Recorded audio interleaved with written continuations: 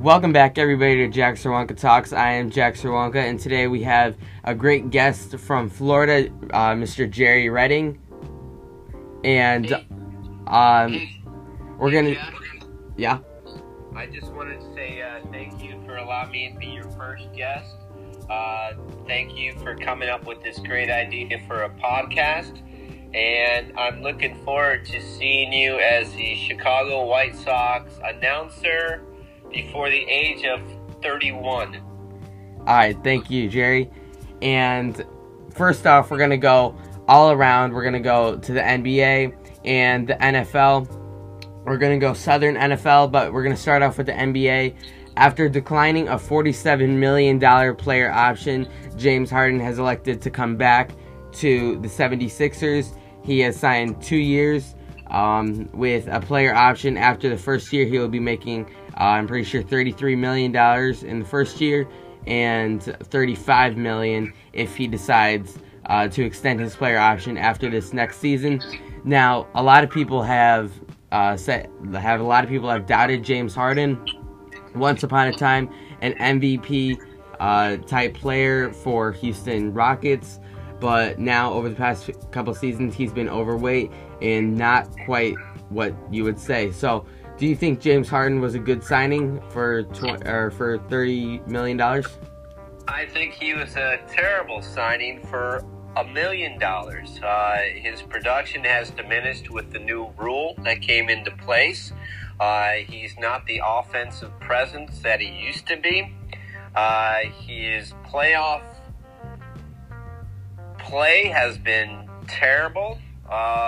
And we can go all the way back to Houston days. And so I think it's a waste of money. They could use that on younger, better players. So in my opinion, Philadelphia is throwing money away.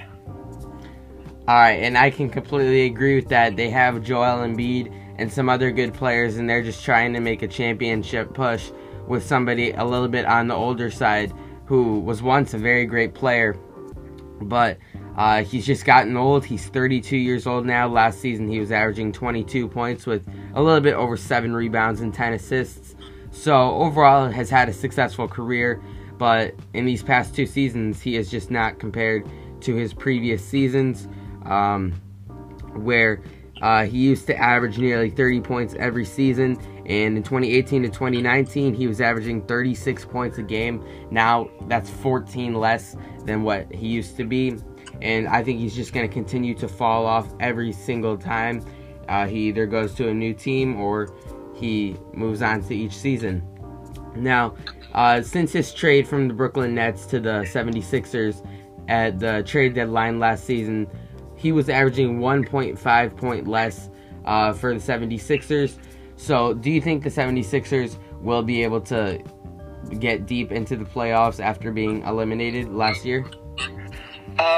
My prediction, I think they'll get into the first round of the playoffs and they will dwindle away.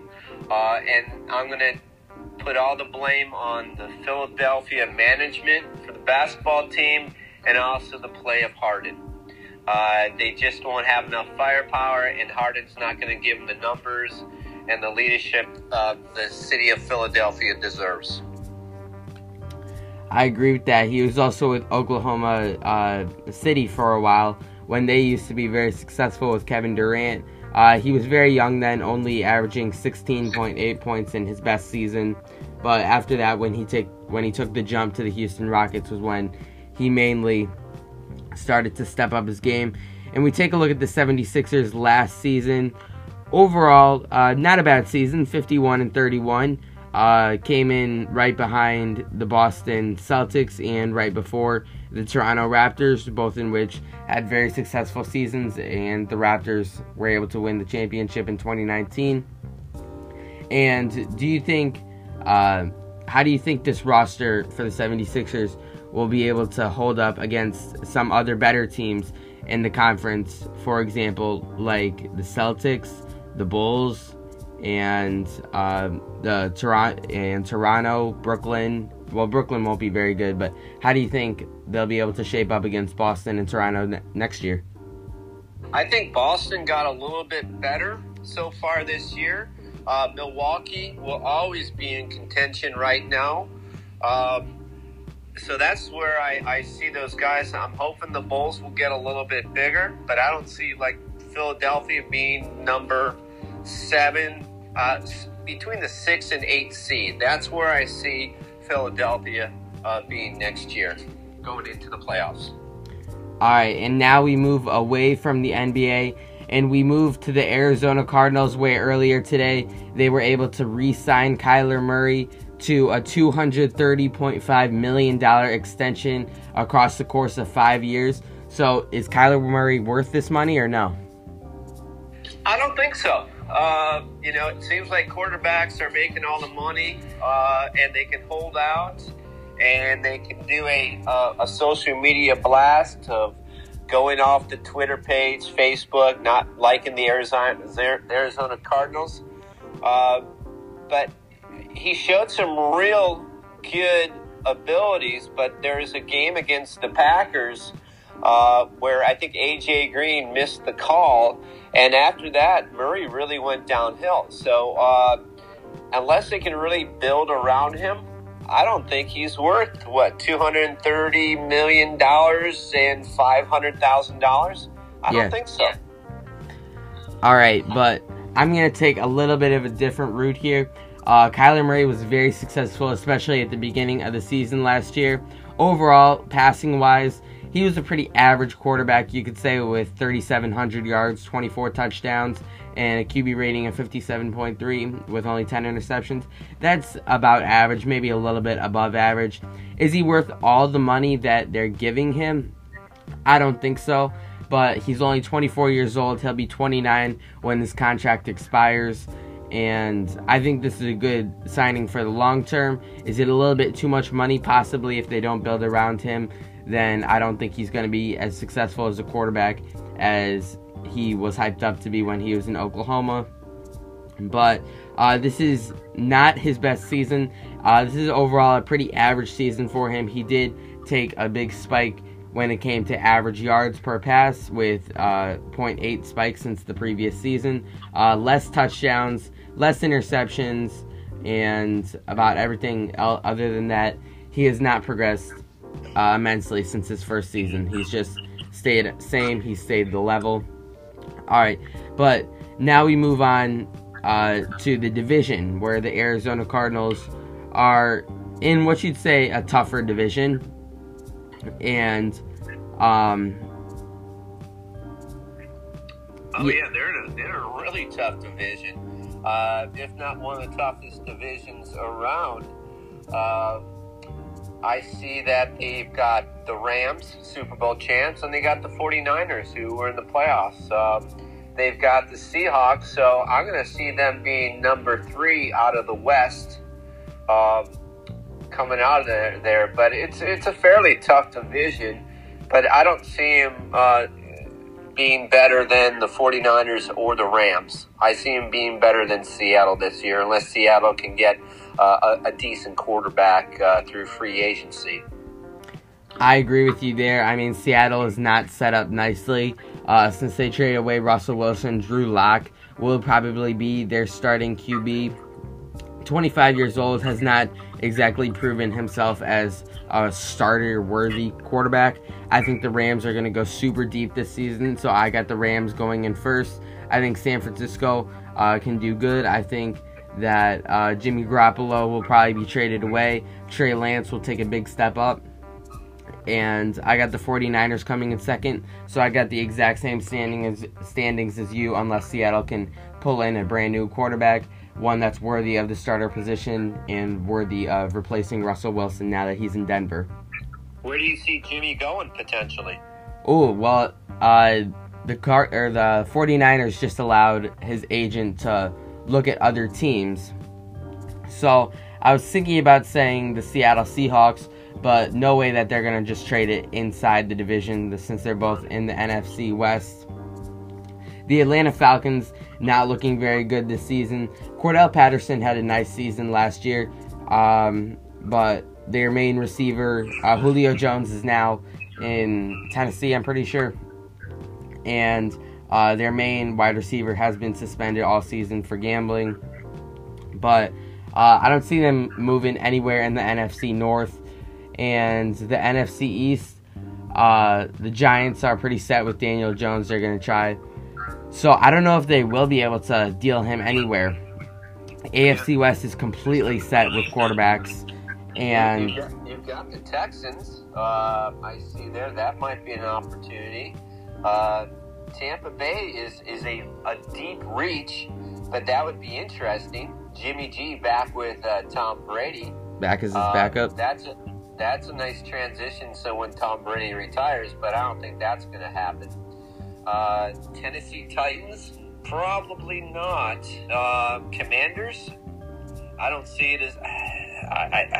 I think it's a move up. I think the Commanders and the Falcons, even the Dolphins, I think it would be an improvement if they got Jimmy G over there. Yeah, I agree with all those picks. One thing that I was thinking about was one reason that Jimmy G could be such a solid quarterback over in San Francisco is because he evolved from behind Tom Brady. And we've seen that has worked in these past couple of years, where a young QB develops behind an older QB, especially with Alex Smith and Patrick Mahomes. Right. So I think that there's a small chance that we see Jimmy G either go to a city with a very young quarterback like Chicago, Jacksonville, or New York Giants. And I think any of those teams are very likely to go to. So I think they just need all three of those young QBs like Justin Fields, Trevor Lawrence, and Daniel Jones just need somebody to evolve behind, especially since Jimmy G has had such a successful career from starting out behind Tom Brady. Right, I guess we're going to have to just see where the preseason goes and how Trey Lance looks and how confident San Francisco feels about moving Jimmy G, and then also about other teams of how they're feeling about their existing quarterback and if Jimmy G is worth it. I haven't really paid attention what his value is. Is Jimmy G a number one or number two they have to give away? I'm not really sure. If you give a number two pick away, I think it's well worth it. Well, the only reason that they want to give him away is because they're paying him like $27 million, and they also have to pay Deebo Samuel and a couple other stars. And they just don't have the money to keep Jimmy G, Elijah Mitchell, and Deebo Samuel, and they want to keep Mitchell and Samuel all around. And they got Trey Lance, who is only 22 years old and could evolve into a great quarterback.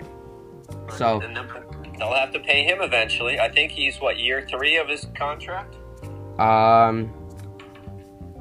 He has been in the league. This is year 2. This is year 2 of his career. All right. All right, but now we are going to move down to Tampa Bay, where Rob Gronkowski has retired. He announced it a few months ago. He seems pretty definitive this time. And in his replacement, they bring in veteran tight end Kyle Rudolph, formerly a part of the Minnesota Vikings, was always very successful there, was a part of the New York Giants, but now has officially signed to the Tampa Bay Buccaneers.